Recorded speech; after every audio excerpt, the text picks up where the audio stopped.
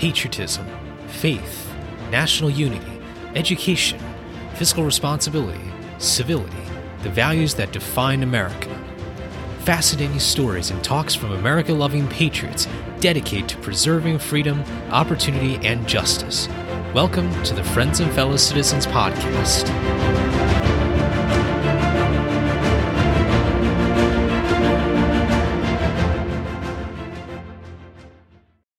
Hello, everyone, and welcome to episode 76 of Friends and Fellow Citizens. I'm your host, Sherman Tylowski. Thank you all so much for joining me in this week's episode.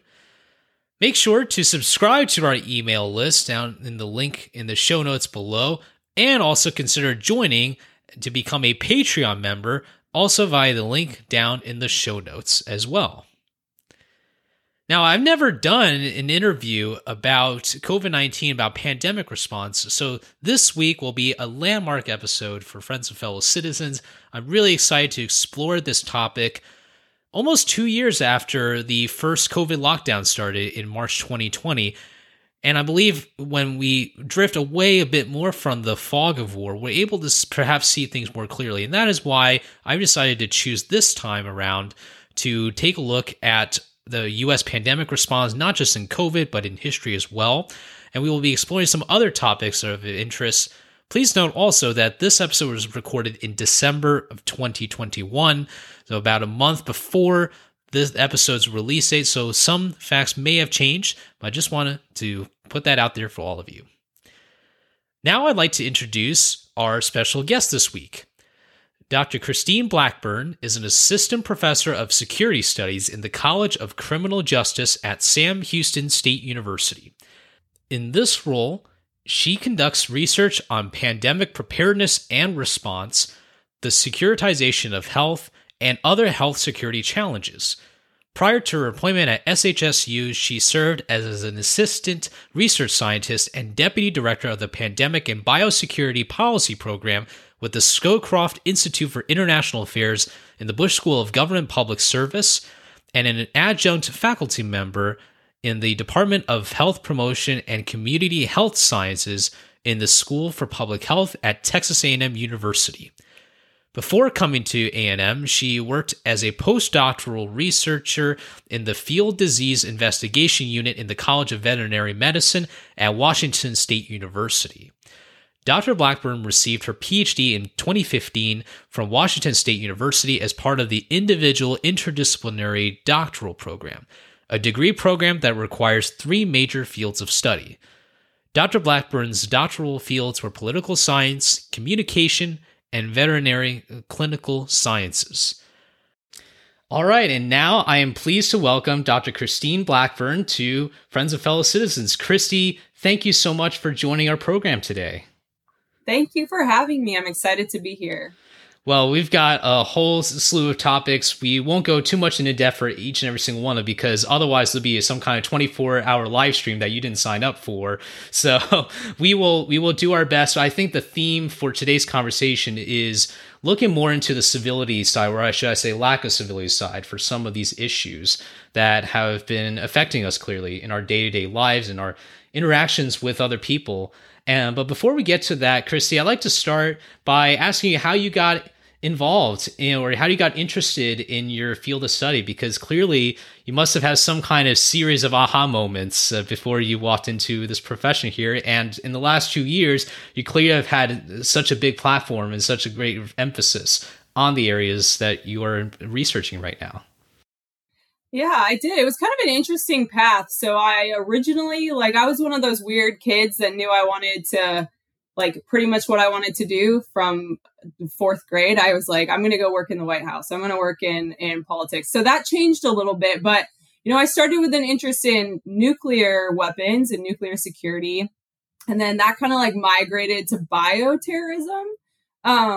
And then my focus on pandemics actually came from a very specific comment that was made in a class I was taking in grad school, where somebody said, you could take smallpox and combine it with Ebola and make this new disease called blackpox, and it could kill everyone. And I just remember thinking, I don't know if that sounds right. And so then that kind of sent me on my path to do an interdisciplinary degree where I had not only the policy side, but also the communication, crisis communication, and then the actual scientific side. So some microbiology. I was in veterinary clinical sciences.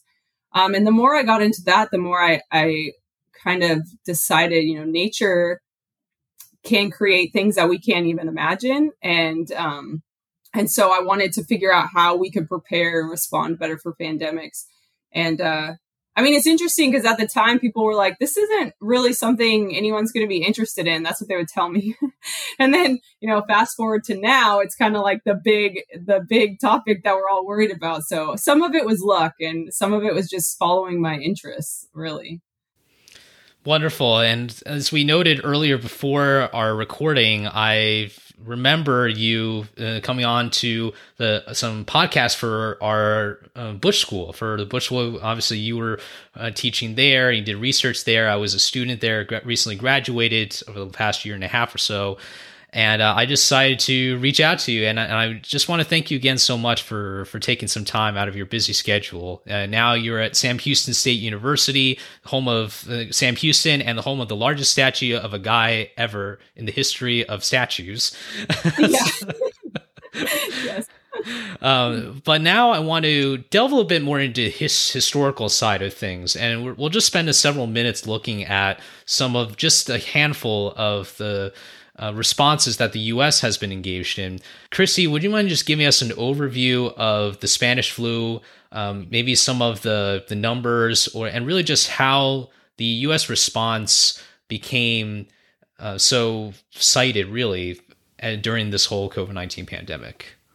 Yeah. So one is in the way that we often describe it as the Spanish flu. I always call it the 1918 flu because the Spanish flu actually came from propaganda because Spain was one of the only places that didn't have censorship laws during the war.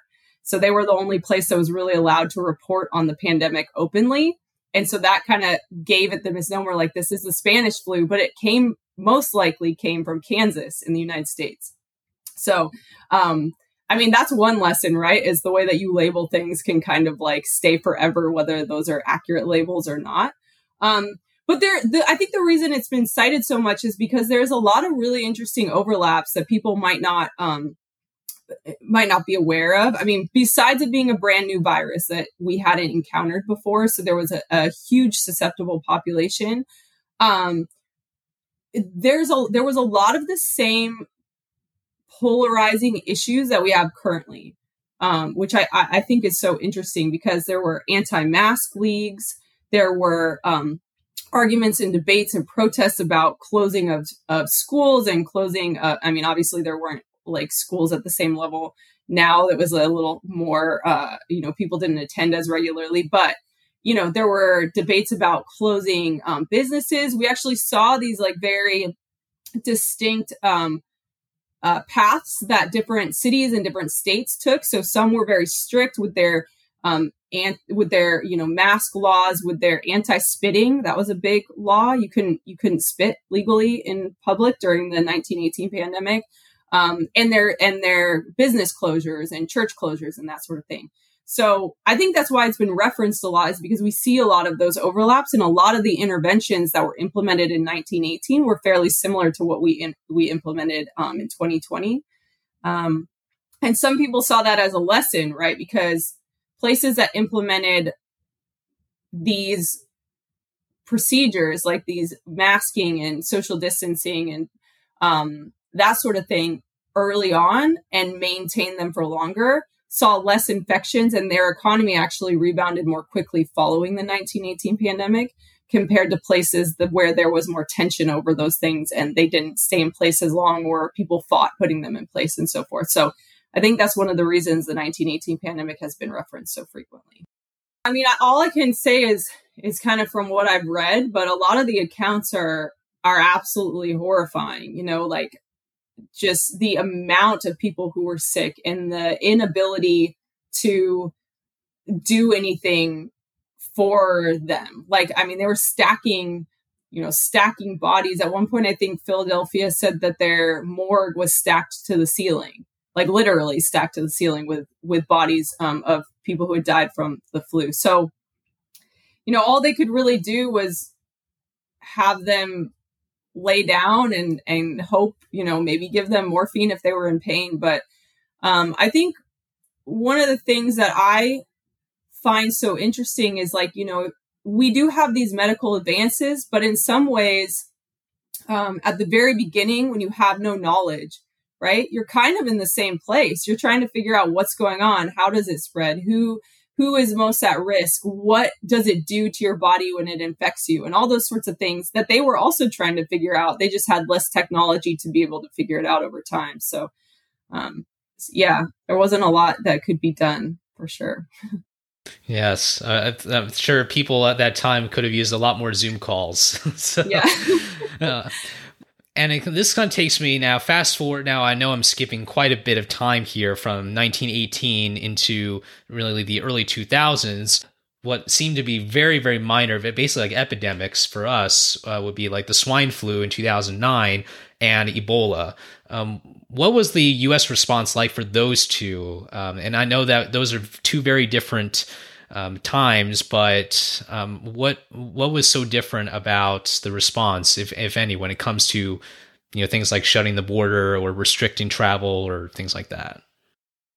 Yeah, the 2009 flu, I feel like in a lot of ways I guess in the global health community, we kind of consider ourselves very lucky in that instance because that virus infected 2 billion people in 6 months. So it was highly, highly transmissible. It just didn't end up being as severe as we were concerned that it was going to be. And so, we really got lucky with that one because overall we didn't contain it, right? It like spread everywhere. But some of the things that were discussed during that, there was obviously some travel bans that were put in place. Here in Texas, there was a big debate about what to do at the U.S.-Mexico border because the virus emerged in Mexico. And then the first death in the U.S. occurred in Texas. And so, the whole thing was the discussion of wanting to close the border to prevent further spread. And then on the Texas side saying, well, there's so much commerce that comes across that border. We can't just close it. Right. So we still had those debates. The U.S. didn't do nearly as much as like Mexico closed schools, closed businesses, canceled events, canceled sporting events, that sort of thing. But the U.S. didn't do quite as much of that. I think the biggest thing that people probably remember from 2009 was the vaccine campaign. I don't know if you remember this as well, but a vaccine had to be created, but we already had the foundation, right? So you still had a 6-month time frame. And the kind of rollout of the 2009 vaccine was not as smooth, I would say, as the COVID vaccine has been. And there was a lot of vaccine hesitancy. So there was a lot of concern about messaging like we have now, right? A lot of concern about messaging and convincing, especially pregnant women, that they needed to get this vaccine because even though it wasn't that severe, it was severe for pregnant women. There was a concern.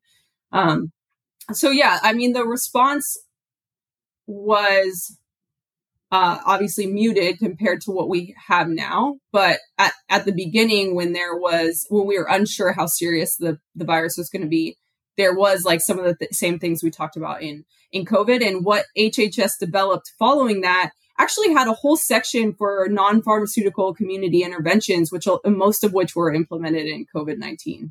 Wow. I do remember vaguely 2009. I was in middle school at the time, and it was a thing. Like I remember like some billboards talking about it, but I definitely did not recall, such that drastic change in lifestyle. Clearly, what's interesting is how one time I had the cold or something. I was well enough to go to school, and my mother told me to wear a mask, and I told her, I said, it's going to feel weird because no one really wears a mask. Well, not a whole lot of people do, at least in my opinion. It's just interesting as we're speaking right now, looking in hindsight, it just kind of blows your mind a little bit.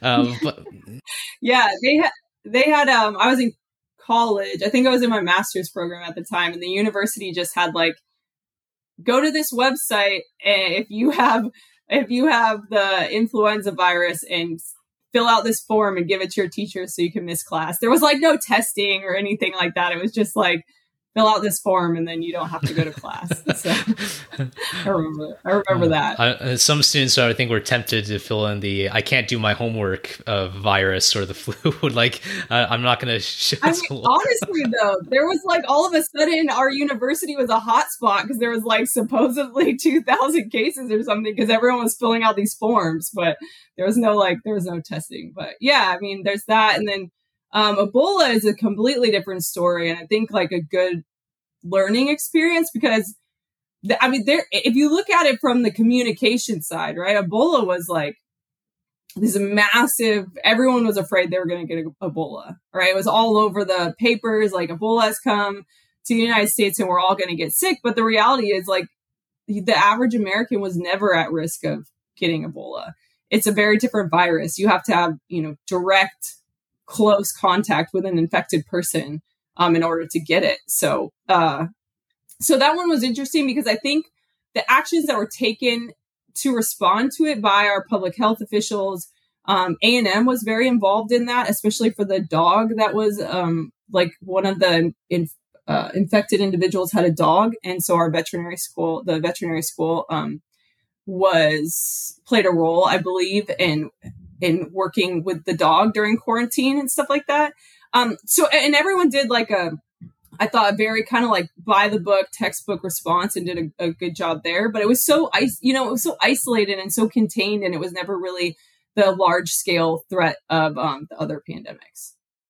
So now I want to get more into COVID now, fast forward a few years really, but go into 2020.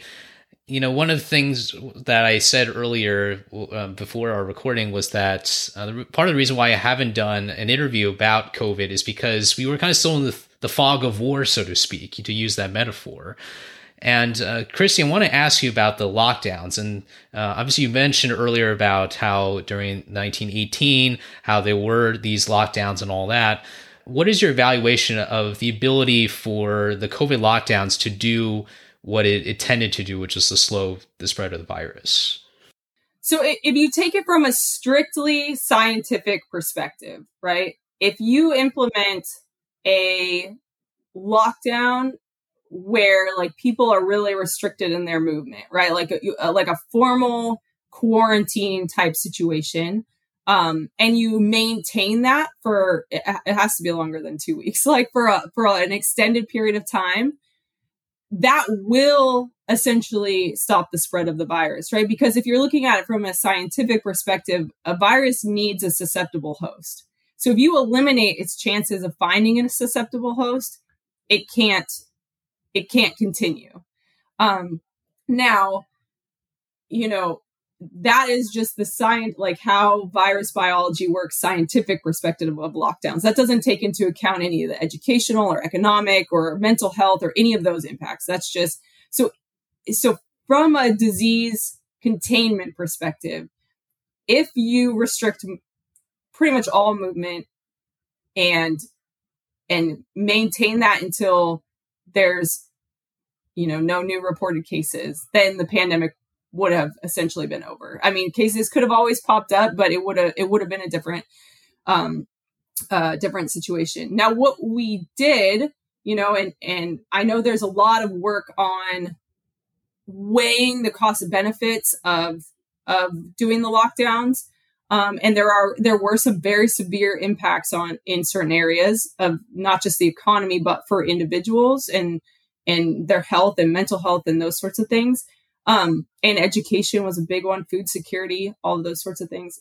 But we did sort of, in some ways, the worst option that we could have done, because we implemented a lockdown, but then didn't actually implement a lockdown. So we maybe slowed the spread a little bit, but we were never giving ourselves a chance to stop the pandemic or contain the pandemic, but we were still getting all of the negative impacts. So if you look at it from how effective did the US do a lockdown, I would say very ineffectively. And that had partially to do with there was no uniformity to it and all that sort of elements of it as well. What's so startling is that China did not tell us about when the virus came about in Wuhan in December 2019. We didn't learn about it until perhaps January 2020. If we had started those lockdowns 3 months before March 2020, so in this sense, in the same month as when the virus was detected, how much of a difference do you think that would have made in stopping the spread of the coronavirus throughout the United States? No, I mean, I think if we did the lockdown when you see your first case, then obviously, because especially with COVID, we didn't know this at the time, but it was spread by asymptomatic individuals. And usually when you find a disease, it's already out there. It's already very widespread, which is why, they discovered the current variant, Omicron, and then now it's in every country, right? But that's because they're looking for it now. It was already there. So, discovering the first case, you have to assume that it's already pretty widespread at that point. So obviously having that 3-month, time period where we let it continue to spread, really decreased our chances of being able to contain it. So I guess my answer is yes, it would have made a difference. But again, it only would have made a difference if there was a uniform lockdown in place. Right, gotcha. Understood. I just want to get that sense because there's been so much debate, as you pointed out. There's all these other different factors that come into play. I want to also admit that, and it sounds crazy because everyone knows this, but I'm not an epidemiologist, and the reason why I say that is it's so obvious. I know, right? Big news. I reveal that I'm not an epidemiologist. It's a big reveal for the episode. Yeah, 70 plus episodes in this podcast, and I finally tell people the reality. But the reason why I bring this up, Christy, to you is because I feel like so many stages throughout this pandemic, people kind of pretend that they know what viruses do. They kind of pretend that they're a bunch of Christy Blackbirds, essentially. And that's one of the things that really irritates me, is because I think it's important for us to acknowledge that we're not experts in a particular field, and to at least allow the scientific debate to occur amongst people who've had prior experience. So my question to you is, how important is it for public health professionals, virologists, and others to have concrete, constructive dialogue about the scientific data and the necessary precautions that should be recommended to government officials and to the general public?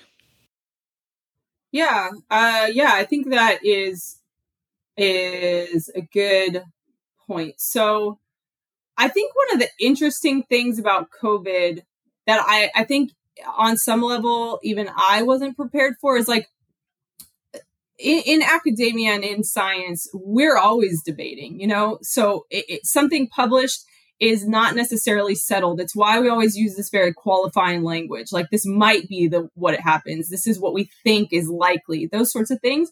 And we have these about a lot of things. We have these massive scientific debates, which I think is absolutely vital to putting out the best science.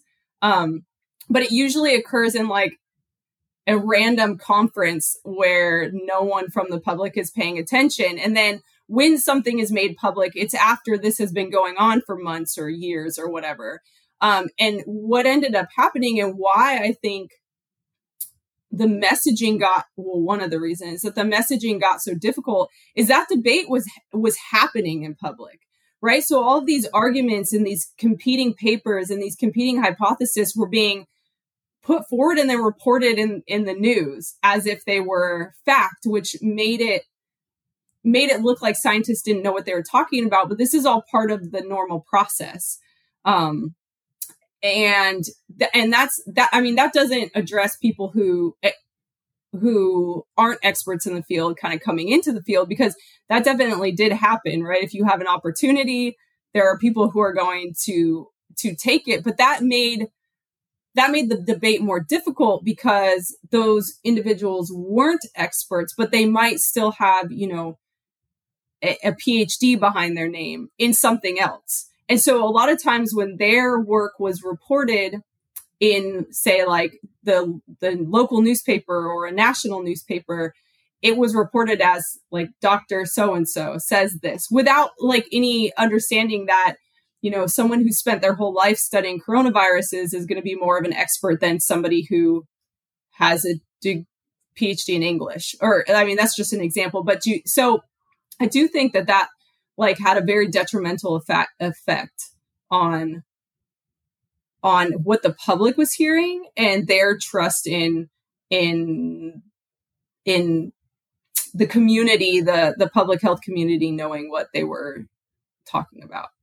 I think that's a great point, Chrissy, that you brought up about the comm side of things. And I want to get to that now, which is one of the big challenges I'm seeing is that it seemed like the line between a public health advisor or someone who is tasked to advise a government official and the government officials seemed like they were kind of doing switcheroos. I'm just saying like the perception. I'm not saying they're literally doing that, but that really has been one of the biggest problems I'm seeing is that there's politicians who are doing things and people think that they're public health experts. And then there's the other side where there might be someone in public health who's giving advice, but he or she is not a government official, cannot make policy. What do you make of these kinds of challenges of being able to divide responsibility between someone who makes policy and someone who makes public health recommendations? Yeah, I mean, I think if you think about how our government is, right, behind every, say Secretary of Health, there is an entire departments made up of people who are experts, and their job is to provide that person with the best information possible. I mean, we have amazingly smart, talented people working in not only public health, but all different areas of our government. So I think one of the problems, because I don't think it's that, and I guess this is just my personal opinion, I don't think it's that abnormal to not have the expert be the spokesperson. What I do think is abnormal is for the spokesperson to contradict the expert, right? So usually it's kind of like an information flow, like up the ladder. So you're getting that expertise and it's coming out in a coherent, like one message. But if you don't have that, or you have multiple spokesperson people or multiple voices competing, or, the non-experts contradicting the experts, I think that's where it got difficult for people to know who they needed to be paying attention to. Right. And do you think this also applies to when politicians say that they want COVID rules or they implement restrictions, but then they do the opposite? Like we've seen government officials attend parties or other social events without no social distancing or masking. What kind of effect does that have on messaging and really just on the ability to execute public policy, generally speaking? I mean, I'll preface this with my own disclosure. I'm not an expert in public perception, but, if you think about it, the pandemic had such a massive impact on people's lives, even if it wasn't economic, but for a lot of people, they lost loved ones, they fell behind in school, they, lost jobs, and they now have to get food from a food bank. And so if you are listening to a public official who tells you that these sacrifices are necessary, and then you see them not making the sacrifices they're asking of you, I think that is really, it's going to have a big impact on not only how you feel about that official, but it's probably going to make you question whether you actually need to be doing all these things that they're telling you that you need to be doing. So I think it negatively impacts people's willingness to kind of like follow the rules there or the regulations that have been put in place. Right. And when you, as someone who studies pandemics and all that, I just want to say out there that it's also very startling when people who work on public health or are scientists and all that, I absolutely condemn the vilification of these people, because I know that there's debate. There's no one should be going out there saying I am the main person, I know everything.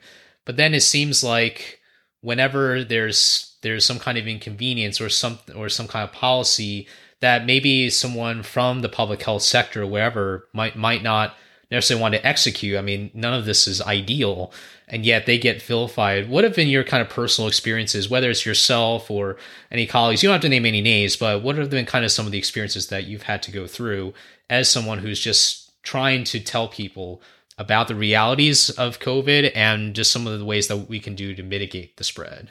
I mean, on a personal level, I did a lot of Facebook Lives for the Bush School during the pandemic.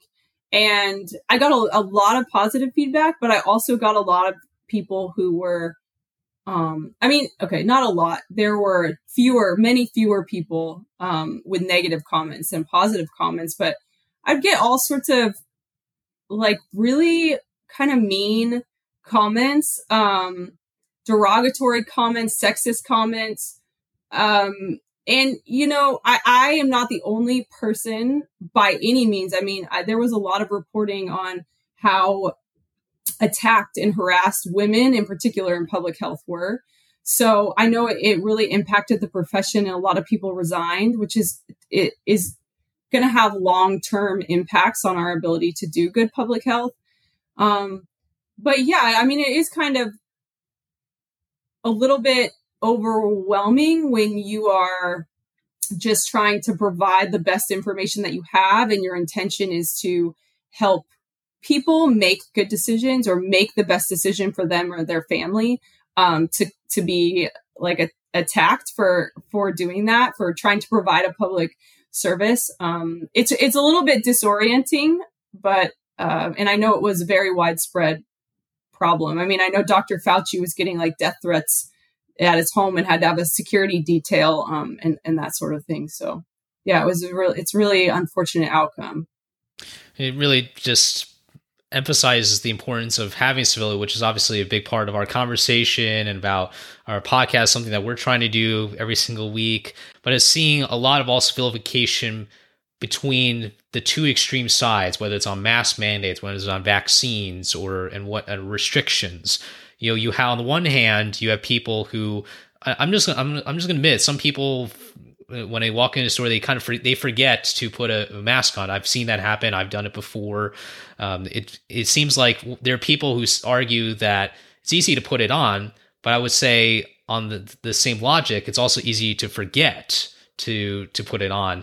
And yet there are times when myself and others have been yelled at in public because I forgot to put a mask on. And I just say, "Oh, I got to put it on." But then there's still shouting, and then there's the other side, right? When people are just completely defying a requirement, saying, "Well, you have to abide by the rules." And yet there's a lot of people who it seems like COVID has revealed the hypocrisy of a lot of people, and really the animalistic side of human nature. I just wanted to ask if you want to comment on really just really the nature of what you're seeing and how it really affects the way that we interact in the near future and the long future. Yeah. I mean, this is something that I personally am, worry about and am concerned about in terms of the civility element outside of just my work on pandemics and pandemic response, because I think that, there seems to be an increase in dehumanization, right? Like in viewing somebody who's different than you as your enemy. And I think for me in public health and just in my personal life, this is really disheartening, because I went into public health because I wanted to protect people. This might seem like the idealistic little kid version, but I wanted to protect people from disease, all people, whether they were like me or not like me, whether they believed different things than I did. And so I very firmly believe that we are all in this together, and that, we don't have to agree on everything, but we should respect each other and keep in mind the broader goal, right? Like the overall good of the society. And so when I see what's kind of been occurring for a lot of years, but really got pushed to the forefront during the pandemic, where someone who thinks differently than you is your enemy, or someone who's on the different side of the mask debate, right, is your enemy. And the language used to talk about people on the other side of whatever topic you're discussing in a dehumanizing manner is something that I am really concerned about.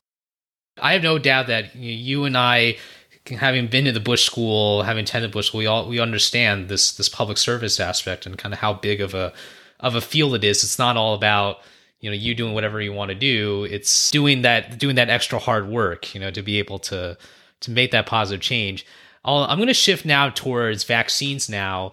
One question I had, which is about vaccine innovation and technology, because that seems as long as this pandemic has gone, it's pretty remarkable that we were able to get vaccines the year that we started the lockdowns and all that. What can you tell us about how fast or how big of a deal the COVID vaccine is in terms of the innovation side of things and the distribution as well? It's remarkable. It's an incredible scientific and logistical accomplishment, right? The mRNA platform has been around for decades, so it wasn't invented from scratch, but the ability to create a new vaccine in that amount of time. I mean, I think prior to that, the fastest vaccine, it was like 4 years, right? So this is a huge accomplishment. And part of that was that all of the best minds in vaccine development and microbiology and pharmacology, they all turned their attention to this one problem. And then it got support and funding from the federal government, and companies and private sector turned to it as well.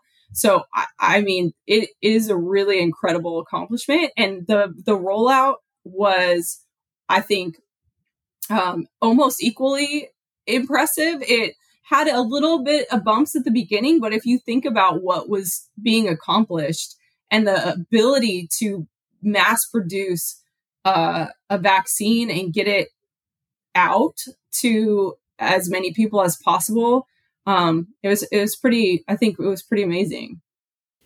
I'm so glad to hear that, because I feel the same way too. And I think there's people like the head of Operation Warp Speed, General Gus Perna, I think is one of those guys who just never gets any credit for anything. He was part of the operational side of things, something that has been lingering around for so long, and it seems like it's part of an individual choice, but also there is this detriment to the greater good thing, which is vaccine hesitancy. Why is it that vaccine hesitancy becomes such a big problem? Does it have any kind of historical precedent with a Supreme Court case, Jacobson v. Massachusetts, which is a very much cited case about the ability for government to implement vaccines?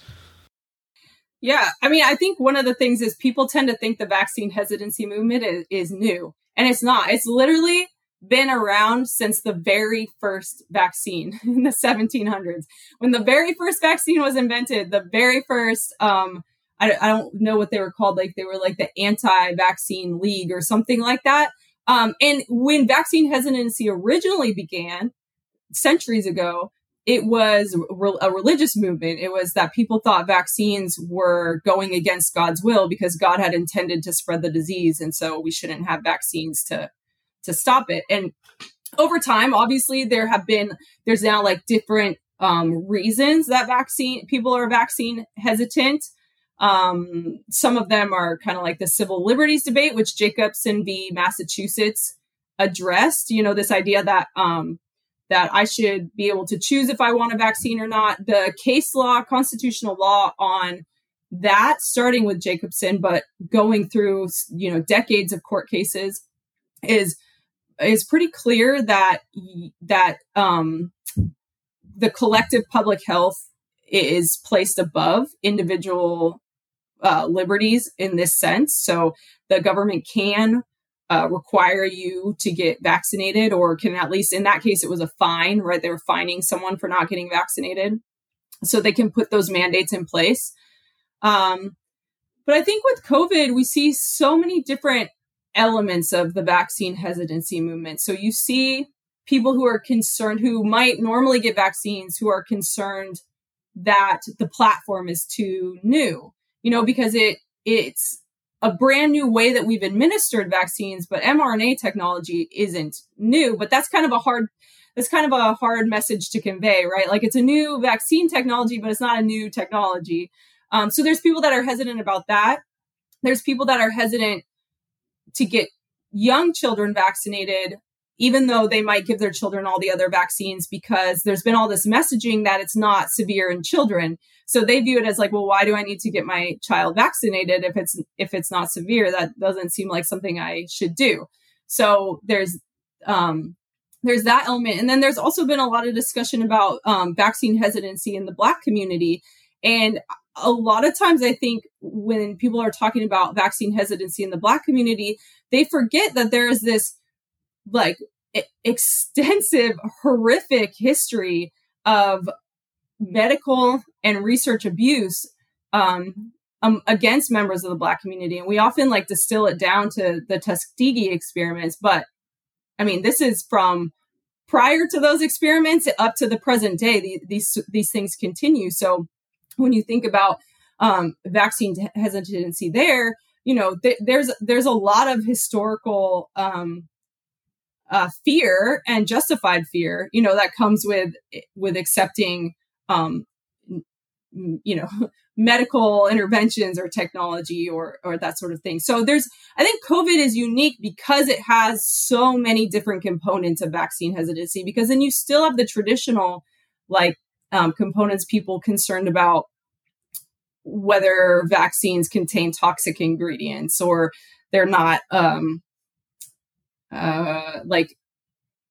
organic or whatever. You still have those elements in the anti-vaccine movement, the current anti-vaccine or vaccine hesitant movement as well. So it's actually much more complicated, I think, than it's been in the past. I really appreciate you sharing that historical precedent and putting the vaccine hesitancy into context within the course of American history. This is kind of a funner question, but what has been the craziest theory or justification against a vaccine that you've ever heard, or something that maybe you've seen online or... Okay, I was trying to think. I actually was given the task at one point of searching out all conspiracy theories about I think it was about vaccines on the internet. It was quite an adventure to go down, because there's a lot. But I mean, I think some of the most interesting ones are with COVID. I think that it's actually Bill Gates is implanting a chip in you, and they're gonna control you, or he's gonna control you. I wasn't really sure where that one was, what that one was specifically, but I mean, there's all sorts of. There have been conspiracies that vaccines are actually the disease itself, they're trying to kill people with the injections rather than give them a vaccine.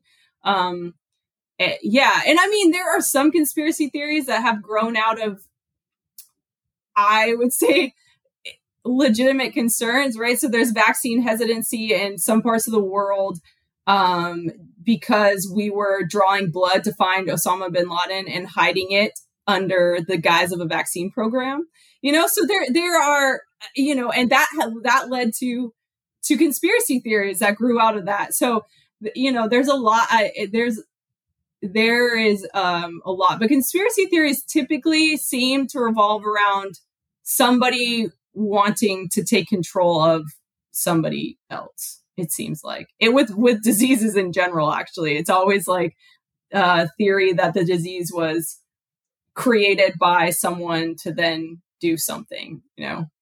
Sure, I'm sure there could be conspiracy theories about you and me. Maybe you're the one who created the vaccine.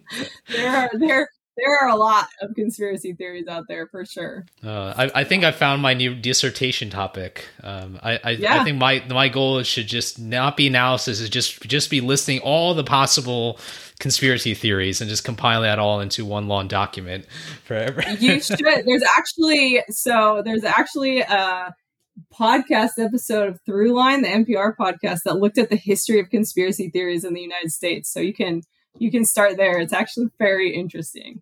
All right, I'm on it.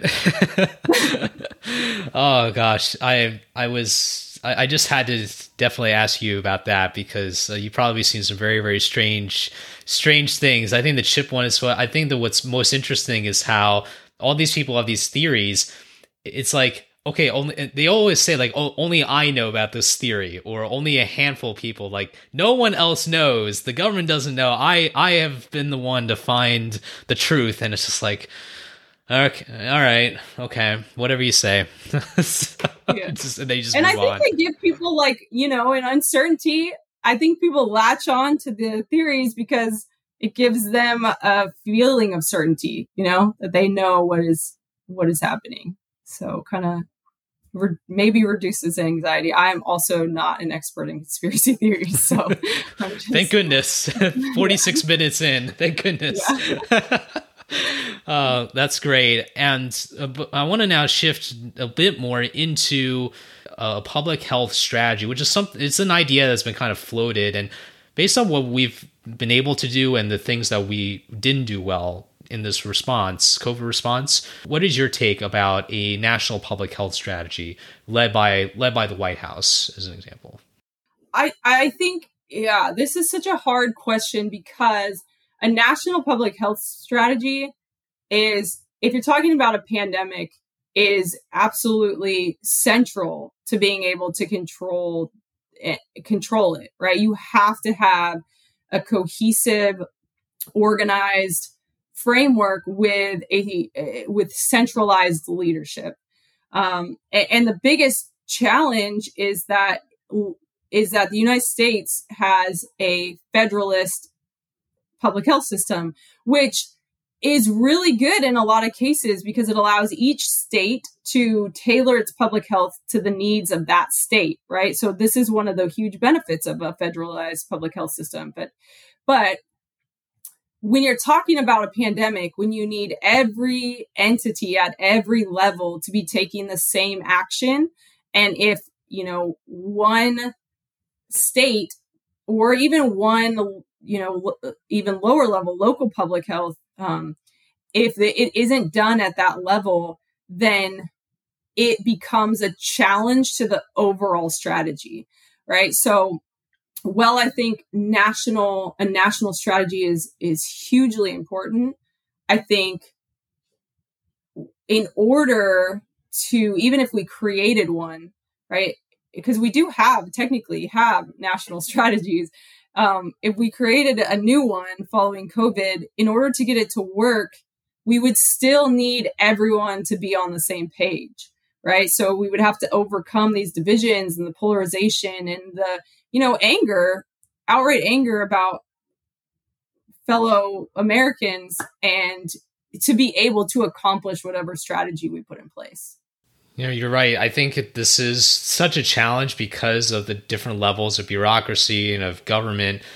And I guess that's something I definitely think should be discussed further, kind of like how we have national strategies in regards to homeland security and terrorism and all that. Although there are lower levels of that too, where there's kind of that coordination. And before we get to the reflection phase, I call it reflection phase of our episode, Christy, and you mentioned how there's certain people who have left the profession, the public health profession. What can we do to support those who want to get into the public health profession, so that we have the best, hopefully the best of the brightest at the top and helping make decisions and all the rest? I think that one of the main things I would like to see, because I think throughout this pandemic, in some ways, public health kind of got turned into the enemy, right? Like that was imposing all of these things. But what I would like to see, and I think this would motivate people to not only come into the profession, but would help retain people. Because, people right now are leaving because it's a lot of work. It's, for most public health personnel, it's not a lot of money. It's for trying to do something that you think is important. So for recruitment and retention purposes, I guess, I think one of the biggest things I would like to see is to kind of like a reminder of how important the work of public health is. So if you think about a lot of the advancements that we have seen, especially in like overall well-being, health, life expectancy, those are all victories of public health, right? Like sanitation infrastructure was put in place to control diseases. Like these are public health victories. We often conflate it with medicine, with the new technologies we have in medicine, but a lot of the advancements, a lot of the things that have made people's lives better and made people healthier are actually advancements created by public health. So one of the examples I love is like back in the 1890s ish, they used to put formaldehyde in like everything. And so children, they put it in milk in particular because it would like cover the sour taste and like stop things from getting more sour. And hundreds of children would die, from drinking milk with formaldehyde in it. But this was also kind of before pasteurization. So there was also all sorts of bacteria as well, but just from formaldehyde alone. And, the Safe Food and Drug Act, the reason that we now don't drink milk with formaldehyde in it was because of a public health office in Indiana and a chemist actually that worked there, and his efforts that spanned years to raise attention about the fact that dairymen and companies were essentially poisoning people with formaldehyde. And so there are all of these huge benefits that people in public health have done. And I think if we can remember that the job of public health is to protect people, is to improve your life, and is not the enemies, then I think we would be able to get people interested in the profession and interested in staying in the profession. Oh, I really like that. And over the course of the last almost 2 years now, Christy, you've obviously seen a lot of things happen. You routinely did updates about COVID, which I think is very admirable because a lot of people wanted to find a reliable source about all the things that are kind of going on. What motivates you and what you hope to see in the future in the public health profession? Again, I might be an idealist, but I do believe that people are good, right? And so I think I always have this faith that people, that we can't, that we can find a place where we can empathize with each other, and we can, and there are plenty of people who argue with me about this, but what motivates me is that I think that this is important. I think that doing what you can to protect the public health is important. And I do think that, we can't, as glum as some things look sometimes, we can't give up because, what's the alternative, right? Is that we don't have any public health and that we have all of the resurgence of disease. And this is just very specific for my profession, but I guess I believe in working towards a greater good and doing what I can to improve people's lives.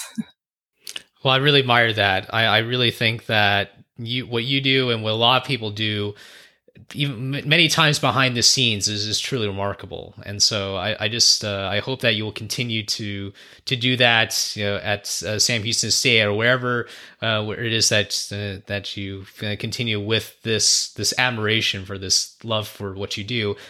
And for the final part here, as you probably know, our show is based on Washington's farewell address and the things that he outlined as the first final address before he leaves the presidency. And he outlines kind of a few pillars here, and the ones are patriotism, faith, national unity, education, fiscal responsibility, civility, maybe amongst other things, but these are kind of the 6 big ones that I was able to identify.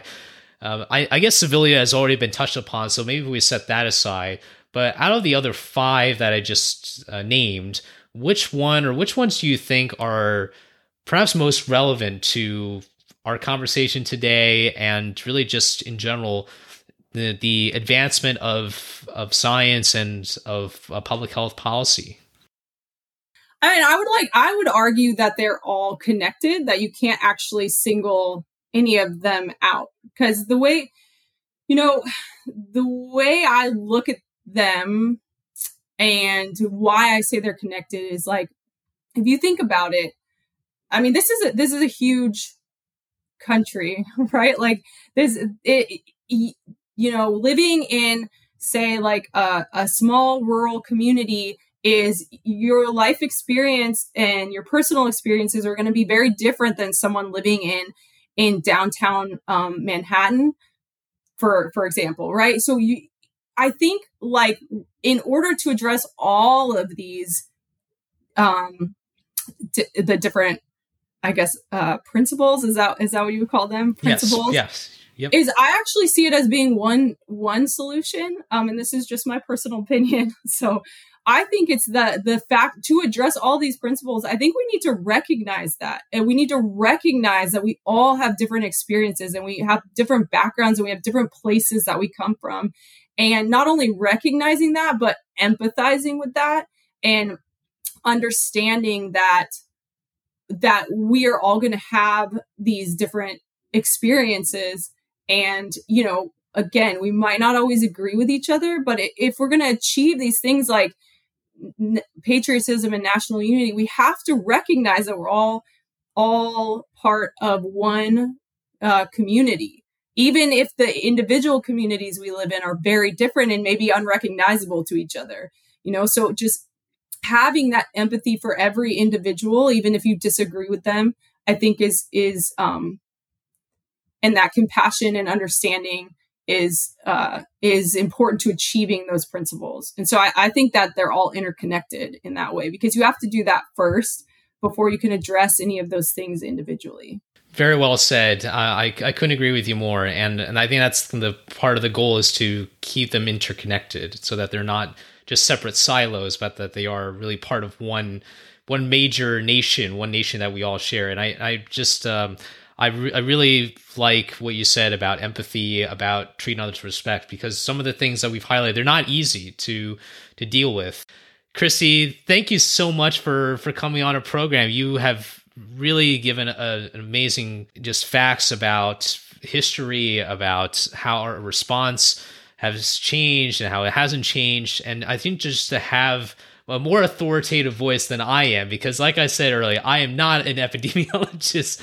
I am not a public health person, but that's why I want to bring people like yourself to the program, because you obviously are a lot more familiar in this space. And because otherwise I'm going to be talking about viruses. I don't even know how small they are. I just know that they're really, really small. I can't see them. That's all. That's really much. And I got to wash my hands, or everyone has to wash their hands. So it's such big. Wash your hands and cover your cough. Yes. Right. Those are the things. That's right. So, Chrissy, thank you again so much for being on Friends of Fellow Citizens. And I hope that we'll continue this conversation, because no doubt that this will be very, very vital, especially when we look at the history books and just reflect on the times that we are living right now.